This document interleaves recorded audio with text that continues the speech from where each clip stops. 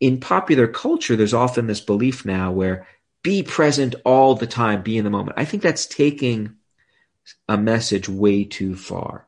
I think what we want to figure out how to do is not make people always be in the moment, but how can we make people better mental time travelers? Okay, so things you can do on your own. As I mentioned before, often we get zoomed in so narrowly on the problem. What we find is this ability to get some mental space or distance from our experience can be very helpful. Welcome back to the Brain and Brand Show. I'm Timothy Maurice, and today's show is focused on helping you understand the neuroscience of the voice in your head, while building a better relationship with your inner world can lead to more self-control and external influence and impact in your relationships and, of course, your career. My guest today is Dr. Ethan Kross, one of the world's leading experts on controlling the conscious mind, an award-winning professor at the University of Michigan and Ross School of Business. He's a neuroscientist and the director of Emotion and Self-Control Laboratory. He's the author of an exciting book called Chatter, The Voice in Your Head and How to Harness It. Ethan, welcome to the Brain and Brand Show. Thanks for having me. Well, congrats on your book, Chatter. I have to admit, I was gripped from the opening story. I could imagine like being in that space, the letter, the whole dynamic. We can talk a little bit about that in a moment. But before we dive in, you consider yourself a mind mechanic. Please elaborate.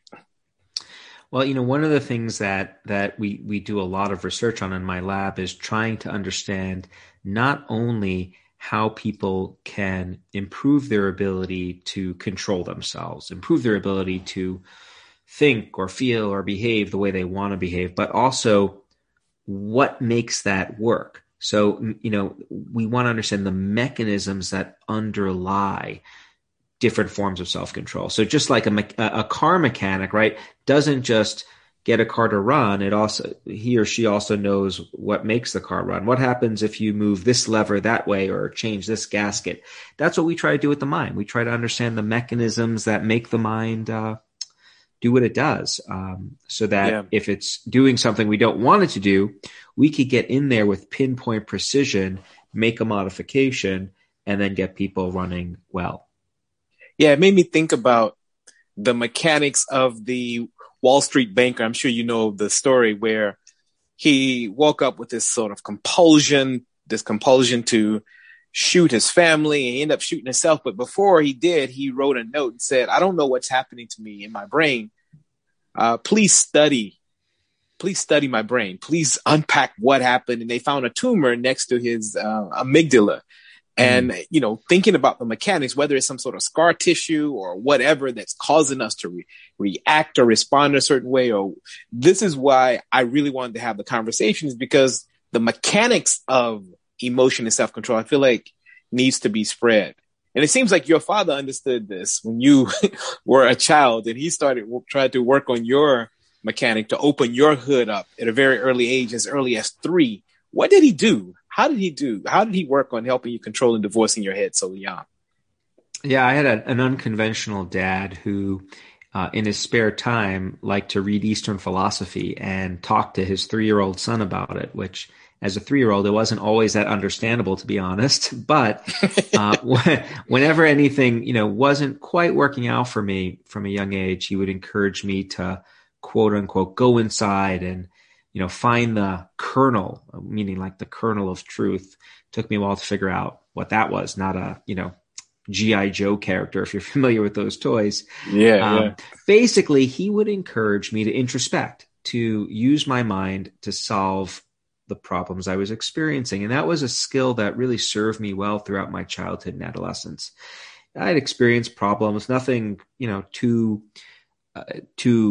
grand or extreme, but, I'd ask someone on a date, they'd say no, or I didn't do well on an exam, or I didn't clean my room, my mom got mad at me.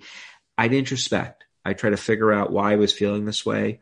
I'd come up with a solution to move on so I didn't get stuck worrying or ruminating about stuff. And then I went to college and I took my first psychology class during my second semester of my first year. And what I learned is that a lot of people do exactly what my dad told me to do when they experience problems. They think about those problems to try to find solutions, but their attempts to find the solutions often backfire. They often end up spinning instead. They worry, they ruminate, they catastrophize, they get stuck. And that to me was a giant mystery. Why is it that some people, some of the time, can use their mind to solve problems and create and innovate, right? This is an amazing thing we have between our ears, this brain, which allows us to like blast people off this planet into outer space and safely come back. Like we can solve amazing problems. Yet when it comes to things like a disagreement with someone else or being rejected, we often struggle to the point that we physically make ourselves sick. Why does that happen? What are the mechanisms, to go back to the mechanics of it all? What are the mechanisms in the mind that make self-reflection helpful in some cases, but harmful in others? I went to graduate school to learn how to study this, and I've been studying it for the past 20 years. You frame it as chatter. And I want to establish up front, you're a neuroscientist and that you do believe you can control the chatter or the voice in your head, right? Yeah, so let's lay out some definitions because I think they're often useful because we throw around these terms in lots of different ways in casual conversations. So when I talk about the inner voice, the voice in our head, that's our ability to use language to silently reflect on our lives. And we use this inner voice, we use language silently to do a lot of different things. At the most basic end, if I were to ask you, Timothy, to just keep a nugget of information active in your head. So try to memorize a phone number, 209-0501. Repeat it in your head. Okay. Okay, you got it? You've just used your inner voice, right? Got so it. This ability to rehearse verbal information silently, that is a key function of something called our verbal working memory system. That's a system we all use all the time, okay? Our inner voice helps us do that. But our inner voice helps us do lots of other things like plan and simulate for the future. So before I give a big talk, I often, in my head, think about what I'm going to say and actually say it in my head. And then sometimes I'll even hear, what's the obnoxious audience member? What question are they going to ask me? And then I'll respond to them back in my head. Interestingly, Timothy, usually the things that I say back to the audience member in my head are things I would never say to their face, but it feels good to tell them off internally. So that's our inner voice too. We also use our inner voice to control ourselves, like when we coach ourselves through a problem, put this part here, don't do this. Or at the, I'd argue, most complicated level, we use our inner voice to tell the story of our lives, right? Like we experience events, we try to make sense of those experiences. We try to process them. How does the fact that I acted this way and this person said this about me, how does that impact my sense of who I am? We use our inner voice to shape that internal narrative that gives rise to our sense of self. So that's the beauty of the voice in our head. But it can also have a negative manifestation. And the negative manifestation is what I call chatter. When we try to use this voice, try to use language to work through a problem, but we get stuck instead rehashing over and over the bad stuff, ruminating and worrying. That's chatter. And I absolutely do think we can manage that chatter. There are lots of science-based tools that exist that we can use to basically turn the chatter off and turn the healthy side of our inner voice on. One of the things that got me gripped early on in your book is the idea that it seems perfectly natural. You alluded to this earlier, that going inside is something that we've all bought into. It's an ideology that makes complete sense. But when we experience stress at work or in relationships, going inside can create chaos. Why does the attempt to go inside become such a disaster so often? The reason that happens is when we experience a problem and go inside, we tend to hyper focus. We zoom in very narrowly on the problem at hand, which makes sense. Something's bugging us. You want to focus on it. But we get stuck in this tunnel vision mode. We're focused so narrowly on the thing that's driving us that floods us with these negative emotions that make it challenging to be objective, to think through that experience from a broader perspective that might allow us to think about it more constructively. And so it's that zooming in tunnel vision that often gets us into a lot of trouble. And it's not something that we aim to do. It's this negative byproduct of an otherwise very helpful response, focusing on a problem. So if the problem is that we're zoomed in too narrowly, we just keep on thinking about what that other person said to us and what we felt, and we're overcome with the emotions, and we keep on focusing on it over and over and over again. It stands to reason that one of the tools that can be useful there is stepping back to think about the bigger picture, getting a wider view of the situation. And in fact, what science has revealed is that many tools that help us manage chatter help us do exactly that. Step back, focus on the bigger picture. The example I like to give people is to really bring this idea of what I'm essentially talking about is psychological distance, getting some distance from your experience.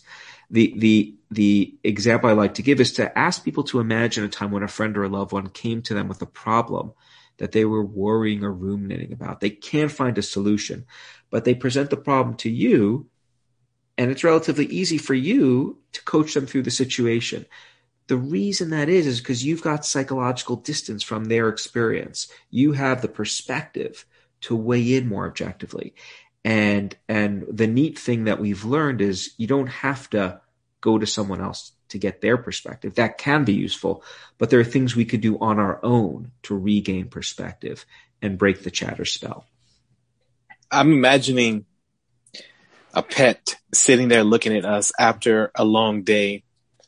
And if there is some form of verbal working memory system that they are working through, I doubt that they have it. I'm not sure. I mean, I haven't studied animals, but what I think is that this is one of the things that makes us uniquely human. Do you think that's the case?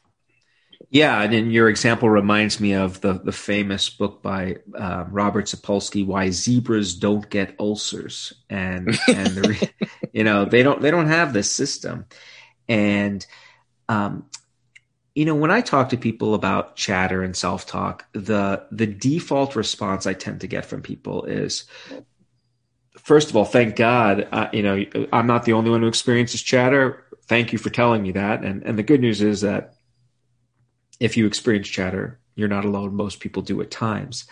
But the next thing they say is, how do I silence my inner voice? How do I get rid of it? And my response is, that's a dangerous goal to have. And the reason for that is one of the blessings of evolution is the fact that we can talk to ourselves. This ability to use language to reflect on our experiences in the world, I think it's an amazing superpower. It's certainly something that distinguishes us from other species. Our ability to, it helps us plan and simulate for the future. It helps us savor past experiences, learn from mistakes. It helps us problem solve, innovate, and create. These are things that make us special. Language helps us do that. But it can also get us into trouble. And so the challenge is to identify when language gets us into trouble, when talking to ourselves leads to chatter. And then once that happens, figure out not how to rid ourselves of language altogether, silent self-talk, but rather to minimize those harmful negative conversations that we have. In my book, Chatter, I actually tell the story of a neuroanatomist who had a stroke, which wiped out her language capabilities. And initially, before the stroke, she was someone who had a propensity to worry and ruminate. And she often thought about wanting to just quiet her mind. And initially, after the stroke, she in fact described that experience as being strangely euphoric. No more little whispers of worries and ruminations. But what she also learned is that with her working memory gone, her verbal working memory gone, she also lost the ability to make sense of her experiences in the world, and she very quickly began to lose her sense of self, of who she actually was. So I think the challenge is not to rid ourselves of our inner voice. It's not to silence it. It's to harness it. it's to keep it working in the productive range rather than the unproductive range. And that's what I've spent my career studying, how to do that. How do we break the cycle of negative thoughts? I mean, if you want to get yourself back on track, knowing that negative thoughts can get into this cycle that's very difficult is one thing, but breaking it is another. Well, so by breaking it, do you mean once you're stuck in chatter, what can you do? Yes, once you're stuck in chatter, yeah. Well, so there's not one single thing you can do. There are boatloads of tools that exist, science-based tools, and they work together in many cases. Different combinations of tools work for different people in different situations. The way I talk about them in my book and the way I like to think about them is these tools can fall into three different categories. There are things you could do on your own, ways of transforming the way you think about a situation that can be useful for nipping the chatter in the bud. There are ways of communicating with other people, ways of leveraging our relationships with others that can be helpful or, quite frankly, harmful if you have the wrong kinds of conversations with others. But relationships with others, that can be a source of help. And then there are tools that exist in the physical world around us that can also help us. So, do you want me to walk you through a couple of examples from each? Would that be helpful? Or yeah, that would be great. Yeah. Okay, so things you can do on your own. As I mentioned before, often we get zoomed in so narrowly on the problem. What we find is this ability to get some mental space or distance from our experience can be very helpful. And there are lots of different ways you can do that. One way is to try to give yourself advice like you would give to someone else, and actually use language to help you do that. And by that, I mean use something called distanced self-talk. So try to coach yourself through a problem using your own name and other non-first person pronouns, so words like you. So just to give you an example, if I'm struggling with, all right, Ethan, how are you going to manage this situation at work? What are you going to do? What I'm doing there is I'm using words, names, and second person pronouns, you. These are words that we almost exclusively use when we think about and refer to other people. These are the words of others. And so the idea is that when you use those words to refer to yourself, it's like a psychological jujitsu move. It's automatically switching your perspective. It's getting you to think about yourself like you were someone else.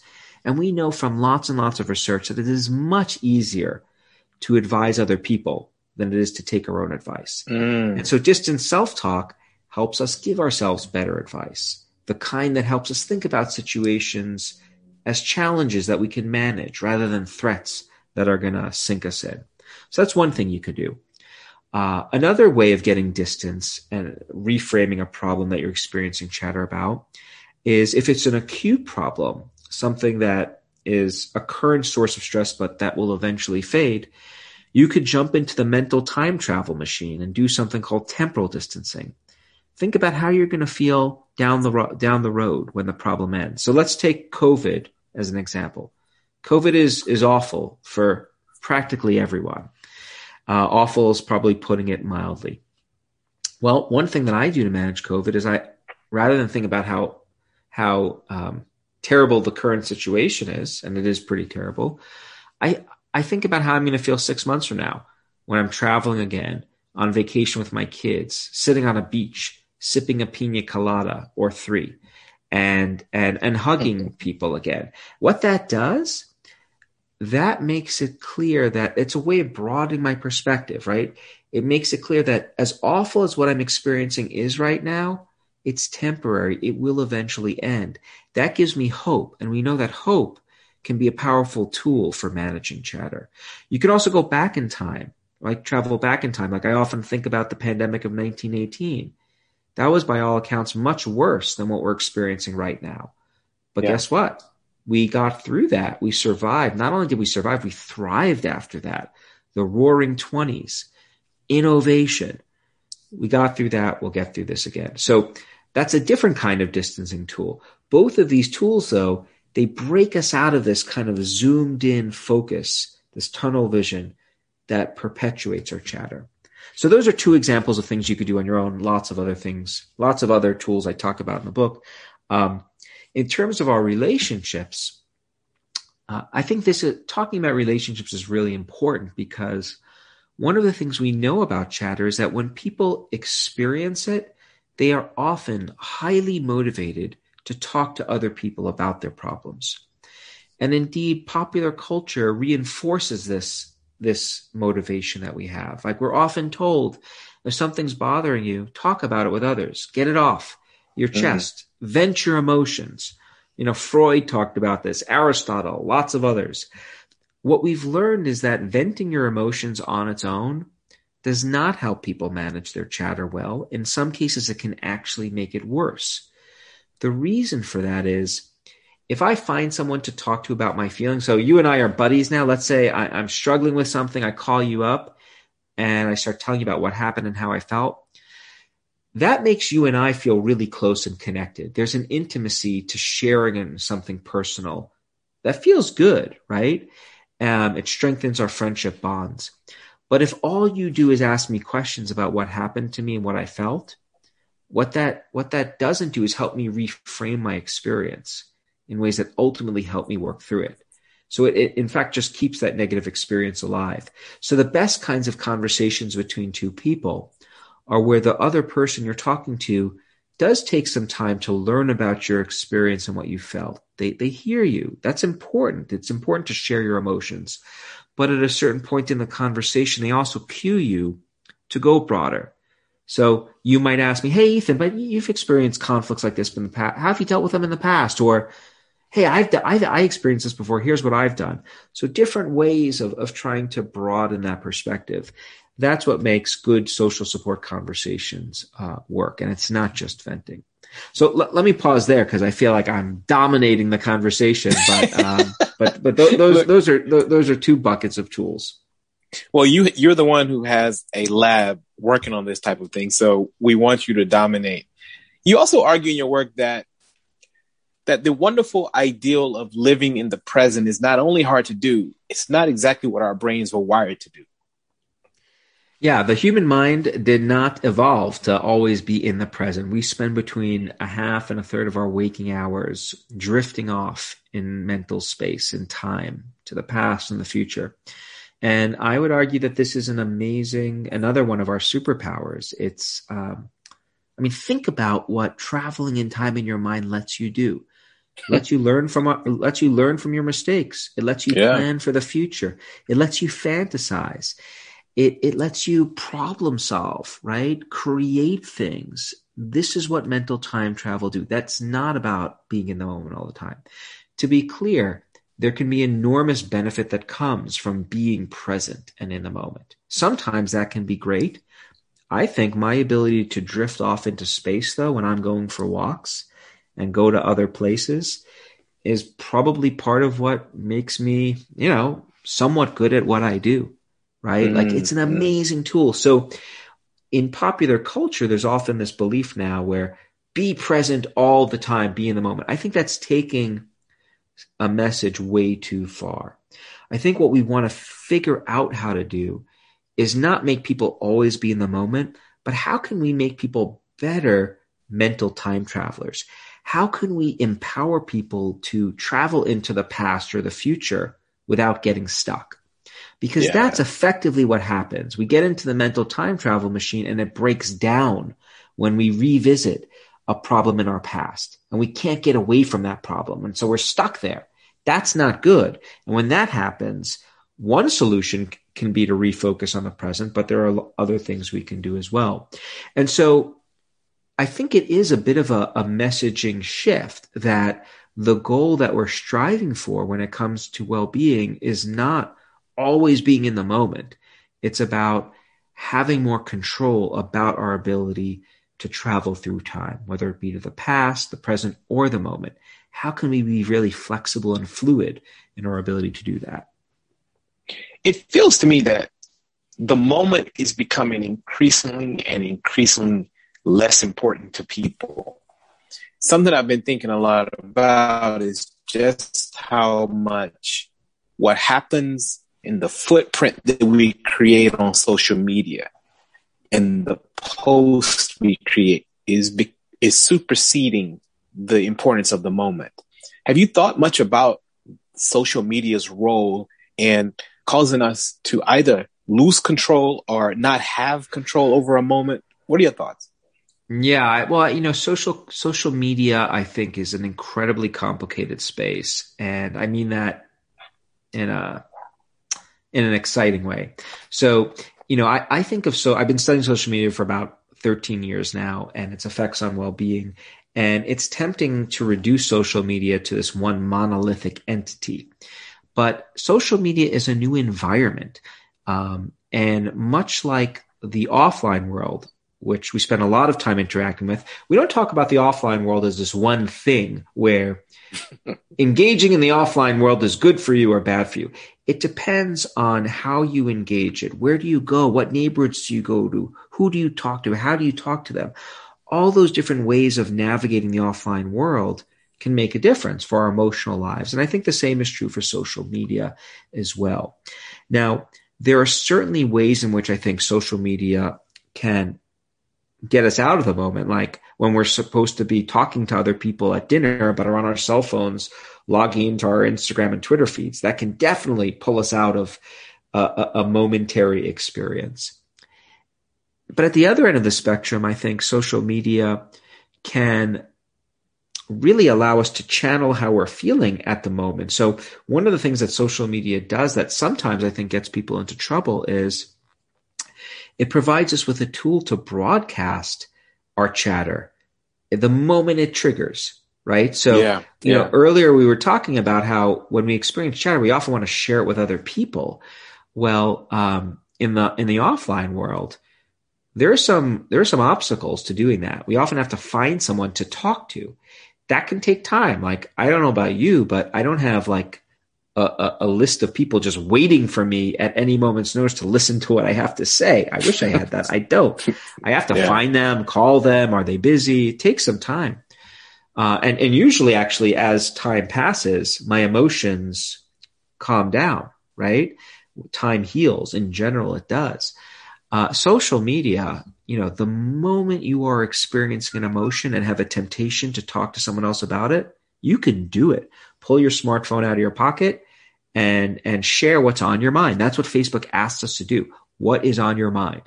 And so that can have some negative consequences, right? It can lead us to share things we might regret, and really share it to a much broader network than we want it to be shared with. On the flip side to that, social media can also provide us with new avenues for getting support and providing other people with support. So social media is very much relevant to the experience of chatter, but the way in which it is relevant, as I talk about in the book, is not straightforward. It can help us. It can make our chatter worse in some ways if we use it in particular ways, but it can help us if we use it in other ways to seek and obtain support. And I think the really exciting moment in time that we're living through right now is we've now amassed some evidence, some data that can provide us with a bit of a roadmap for utilizing social media in ways that are helpful versus, not using it in ways that are harmful. We didn't have that roadmap 5 or 10 years ago, but now with a sufficient amount of science, the blueprint is beginning to emerge. And I think that's really exciting. As we wrap up, I have a question that could alter the trajectory of my life. No pressure. Okay. I have a person very close to me.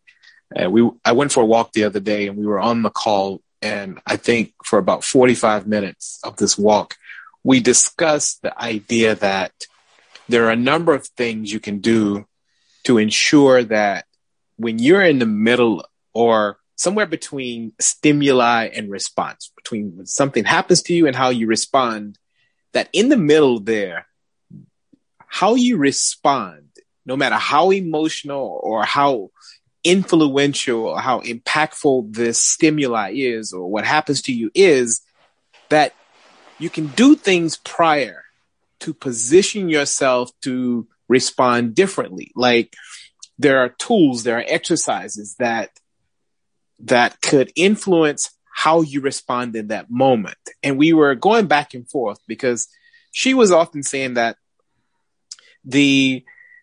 what happens to you is almost isolated.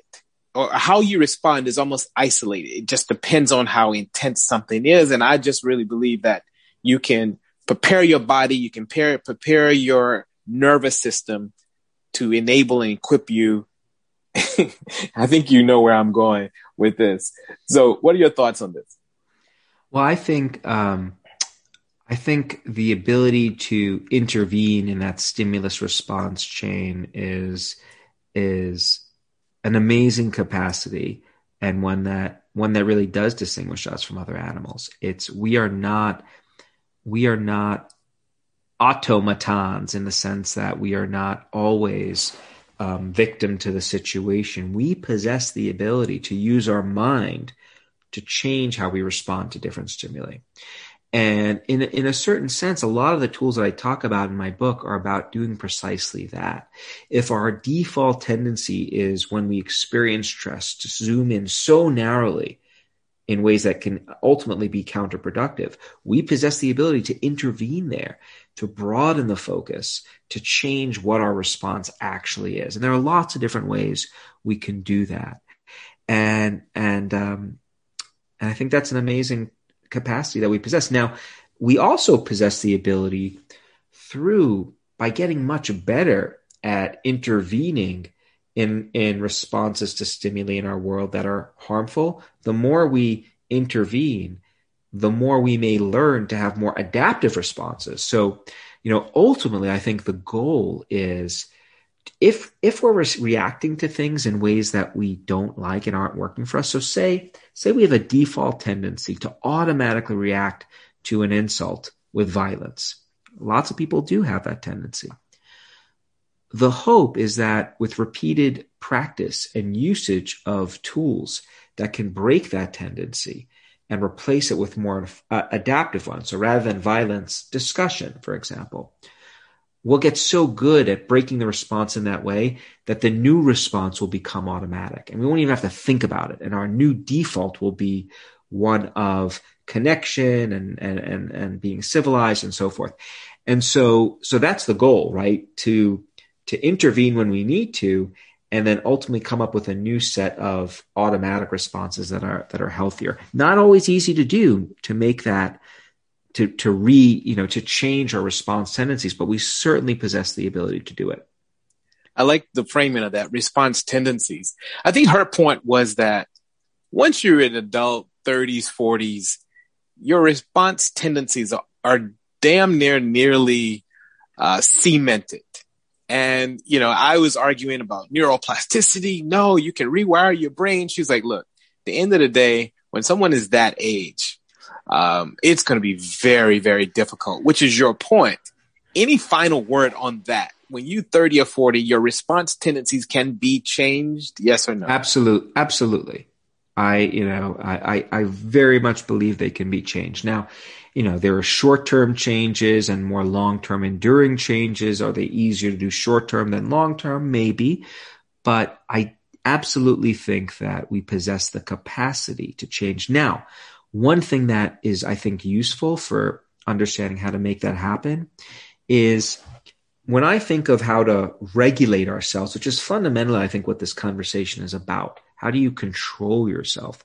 There are two pieces to that puzzle.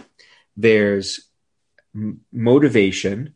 You have to be motivated to change yourself. And then there's skills. You've got to know, you got to have the tools, right? Yeah. So simply wanting to change, if you don't know how to do it, let's say you want to stop having chatter. I think a lot of people who experience chatter, people who get anxious and depressed, they want to stop it, but they don't know how to actually do it. You need the tools too. But then you can have the flip side to that is there's some people who have all the tools that we know about, but they're not motivated to use them. So you have people, for example, let's say take weight loss as an example. Some people know exactly what they do, what they should eat and how they should exercise. They've got the glorious home gym in their homes. They've got all the right foods, all the resources to use, but they're not motivated to do it. So if you're not motivated, you're not going to use the tools. So you need both motivation and tools. And you give me a 30 or 40-year-old or 50-year-old that's motivated and has tools, and my prediction, my bet, is that they're going to change. Well, this is one of the reasons why I wanted to share this conversation, is that your book is fully loaded with tools and perspective on this. I want to close by asking you, why do photos of mothers and Mother Nature help us mentally? Well, they do it through different pathways. Photos of mothers and loved ones more generally. When we see those photos, that activates. Well, I should back up. The photos of mothers, and they have to be mothers that we love, which usually the case, right? Sure. But when these are what we call attachment figures, they activate in our head a mental representation. They activate thoughts about that loved one. And when those thoughts are activated, along with those thoughts come related thoughts like, I have a connection with this person and they love me and they're there for me and they can help me if I need help. And all of those thoughts can be comforting when we're experiencing chatter. Mother Nature, that helps us through a different mechanism or set of mechanisms, to go back to my mind mechanic-ism. So nature can help restore our attention. When we're experiencing chatter, we often we only have so much attention that we could focus on anything at a given time. And when you're out in nature captures our attention in a very soft way. We're gently kind of like fascinated with the world, which allows our attention to restore. And it turns out photos or virtual nature experiences, watching a movie, can simulate the experience of being outdoors pretty well. Dr. Kross, thank you so much for joining us on the Brain and Brand Show. Thanks for having me. Great conversation. And I appreciate the fact that even after your CBS experience, that you're still doing media. Yeah, it just keeps going, but I think you can't give in to that. So yeah, absolutely. No, I appreciate it. And for those who want to know more about the CBS story, you've got to go and read or listen to the book. And I appreciate everyone for downloading this and listening. And please share this episode with someone you care about who's interested in getting to know and building a better relationship with the voice in their head. Until next time.